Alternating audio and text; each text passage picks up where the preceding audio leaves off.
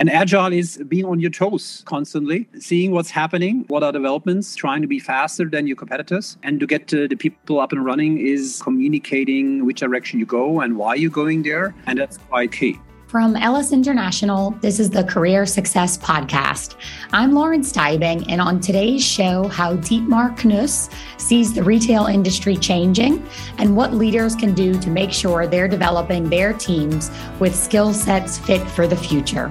Well, Dietmar, thanks for coming on the podcast today. I wanted to discuss with you about how to manage and develop talent in an agile environment. Just because things are changing so quickly today, I wanted to get your insights as the Global Director, People and Organization at Puma, a bit around your thoughts there. But first, why don't you introduce yourself? Yeah. Well, I'm Dietmar. So I'm overseeing people and organization here in Puma, which actually means people and buildings globally. It's a quite interesting role, I have to say. And always saying that's the best job I ever got in my life. Quite happy to be here because of this unique culture we have in Puma, right? And we live it from the very top, from the board. And everyone who has ever been in touch with Puma will notice we are wonderful people here. And that's the difference. I think we have to work equally hard in these difficult times like any other one else. But the way how we interact with each other, I think, is quite unique. So, well, from my background point of view, I'm started originally in 1984 as a store manager. Yeah, so it's quite interesting. So I worked in sales for a few years. I spent the first 15 years in retail.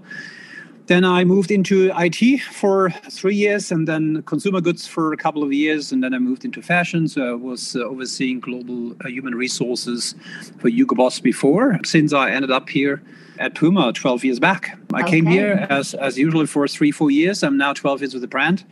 So obviously I still love the brand and I still have the feeling that I'm not finished with my work here.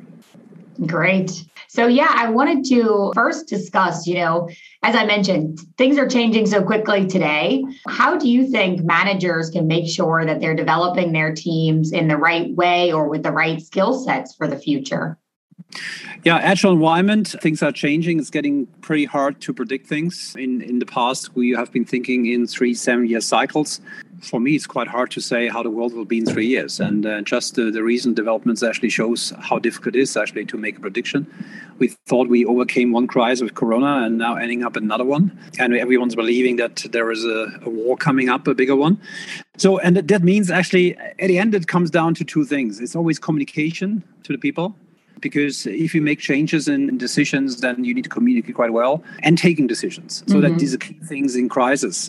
And agile is being on your toes constantly, seeing what's happening, what are developments, trying to be faster than your competitors. And to get the people up and running is communicating which direction you go and why you're going there. And that's quite key. And the second thing is that you set up an organization, I think, which is open for that. They need to get used to these quick changes. Same here. You need to explain to people why it's important to be on the toes, why it's important to constantly learn and develop yourself further. And at the same time, being in an agile organization means as well that you give responsibility to the lowest possible level so that people can take decisions and they're also allowed to fail. And I think this is the most important thing. And that's what most companies are struggling with, because they don't give the permission for people to fail. Or if somebody's failed, they're putting blame on the person. And the way we should look at it, if people are fail and learn, that's the best thing could actually happen to you as an organization. Yeah, I think that depending on the company, that may have been their way of working or may not have been their way of working. So I think there's been a bigger change in some companies than in others. Oh, for sure. For sure. And again, it's a way to get there, right? When you look at kids, how do kids learn, right? When kids start walking, they get up, they fall, they get up, they fall, and every time they get a bit better, right? Until they walk. That's typically how it works. So, and we adults actually try to be better because if we need to learn new skills, we already believe that we are perfect in that. And if we have a plan in place, that it works out perfectly. Yeah, but that's not how life is. And as I mentioned earlier, you can't predict what's actually happening the next week. I mean, the plan you're putting in place maybe be obsolete actually quite soon. And that's the thing. So therefore is, yes, try out things, take risks. And if you discover that things are going the wrong direction, make adjustments, communicate well to your people why you're doing it, because then they understand and they still follow you. admitting mistakes sometimes as a leader, I think it's also quite important to get credibility. And that's where I also see in the business space opportunities as well, because often business leaders not openly share with them that they also do mistakes, right? Mm-hmm. But believe me, you can't cheat your people. They know exactly, what you do well and what you don't. Yeah. So again, it's a cultural thing. Back to your point, I think it's a cultural thing. You need to work hard as an organization. And again, and the more authority and autonomy you give to your people, the better it is. And do you think from an education and training perspective, if you look at MBAs or master's programs, how do you think these will change in the future in the sense of things are changing so quickly, so maybe what you learned a year ago isn't relevant today, or how do you see that? Well, again, I have a background, in retail. That's how I started my career. Yeah. And of course, I was studying on my way. I did also an MBA. But so what is the MBA worth I did 20 years back? Yes, it gave a good base. Actually, you start to your career.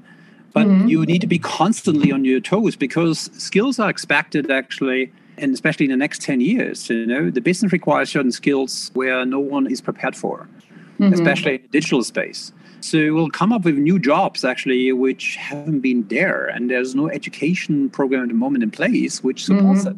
That means we need to constantly learn and adapt. And I think that's the thing. And again, MBA, bachelor, nice, good base to start with. But then you need to keep on being on your toes and constantly things changing. And the way how Puma looks at it is, so we have a lot of on-the-job learning. So we have this 70-20-10 rule you may be familiar with. And because the steepest learning curve is actually with the job, with the tasks, with the projects you have to manage. And yes, 20% is learning from others. So peer learning is quite key as well. So we have quite a few platforms where people can learn from others. And the 10% is actually the traditional learning, past or presence trainings with trainers. But also a lot of training is now transferred to a digital space so that you can learn on demand, so that you have access to a lot of learning programs where you can decide when it's the best time for you to learn, because it's also different. And that's my answer to that. But constant learning is an attitude, right? So whether you want to do that. And I still discover a few people who reach either a certain age or, as you said, they have a certain degree. And then they think, well, I achieved now something in my life, and they lean back. But that's the worst thing could happen to you, that you have the feeling that you're finished with learning now, right? Yeah. And which leadership skills do you believe are the most relevant within the retail industry today? I'm not the youngest anymore. I think also I developed. The requirements to leadership today are so different to probably 20 years back. We need to see that, especially with the internet, access to know-how is available and can be distributed quite well, while 20, 25 years back, it was not that easily. That means everyone who had an academic background, people were looking up to, and they were believing that you have all the wisdom, and you as a leader, you're the one taking decision, and you're always right.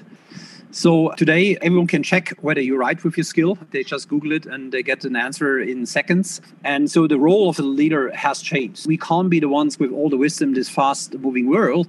We're becoming more facilitator now. Yeah, so we are the one maybe have a bit more life experience. We manage quite a few things. We can help them to point people in the right direction.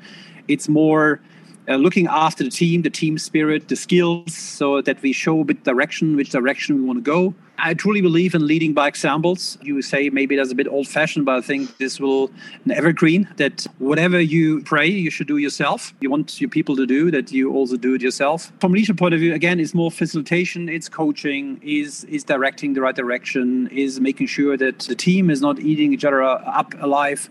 So the team dynamics, managing, and sharing, of course, the wisdom, of your experience, and sharing your wisdom and letting go. I think that's also quite important leadership skill, is go with the flow. It's like a shepherd, because the herd of sheep is going in a manic direction, but the shepherds just want to say, okay, this is the direction I want to go. And sometimes they go to the left, it's okay.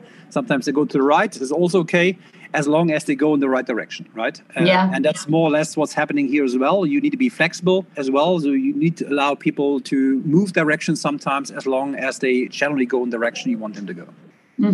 And, data and analytics are more and more present, I would say, more than ever today. Which analytics have you found to be the most helpful when it comes to talent development? Yeah, we're using a system which allows us to have access to data, but I have to say it's sometimes a bit overwhelming, because it's nice that people have data now. First of all, you have to make sure that data is accurate so that you can rely on the data.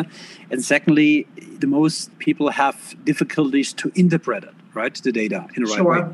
And the way you need to look at it is more or less that you come up with the question you want to get answered. And then you need to see what are the data which supports an answer to your question. And then I truly believe that this good old gut feeling is quite important still. So the feeling you gain over years, so intuition is also key. And then getting the data to confirm your intuition, whether your intuition is right or wrong. And what are the data nowadays is that you have a good overview of what's happening in your organization. Is for us, for example, is always to measure, do we have our talent pipeline filled? So what is the skills we have in our organization? Are we sufficiently supplied with the right skills we need moving forward? Are we promoting from within? We have a promote from within strategy. So last year we filled 81% of our open leadership positions from within to see, do we follow that philosophy? Then is the question, do we have on every level actually enough people in the pipeline? Since we want to grow 50% on average, that means also that we need to hire people from junior positions. We need to develop them. We need to see where they stand and whether we're on track. Again, we don't want to hire too many people at senior level actually from outside the organization. That's our strategy. Then also about when people leave us, to understand why talents are leaving us, getting here a certain pattern. So what's the time they typically stay with you? What are the patterns? Why they leave you? Is it because they haven't seen a pay raise? Maybe we paid them badly.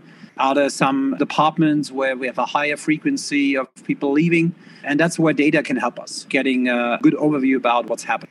Well, Dietmar, Puma is such an admired company, and thank you for sharing all of your insights there. I know that leaders are looking for support, looking for ways to also educate themselves and understand, how they can keep developing in an agile environment. So thank you for joining me today.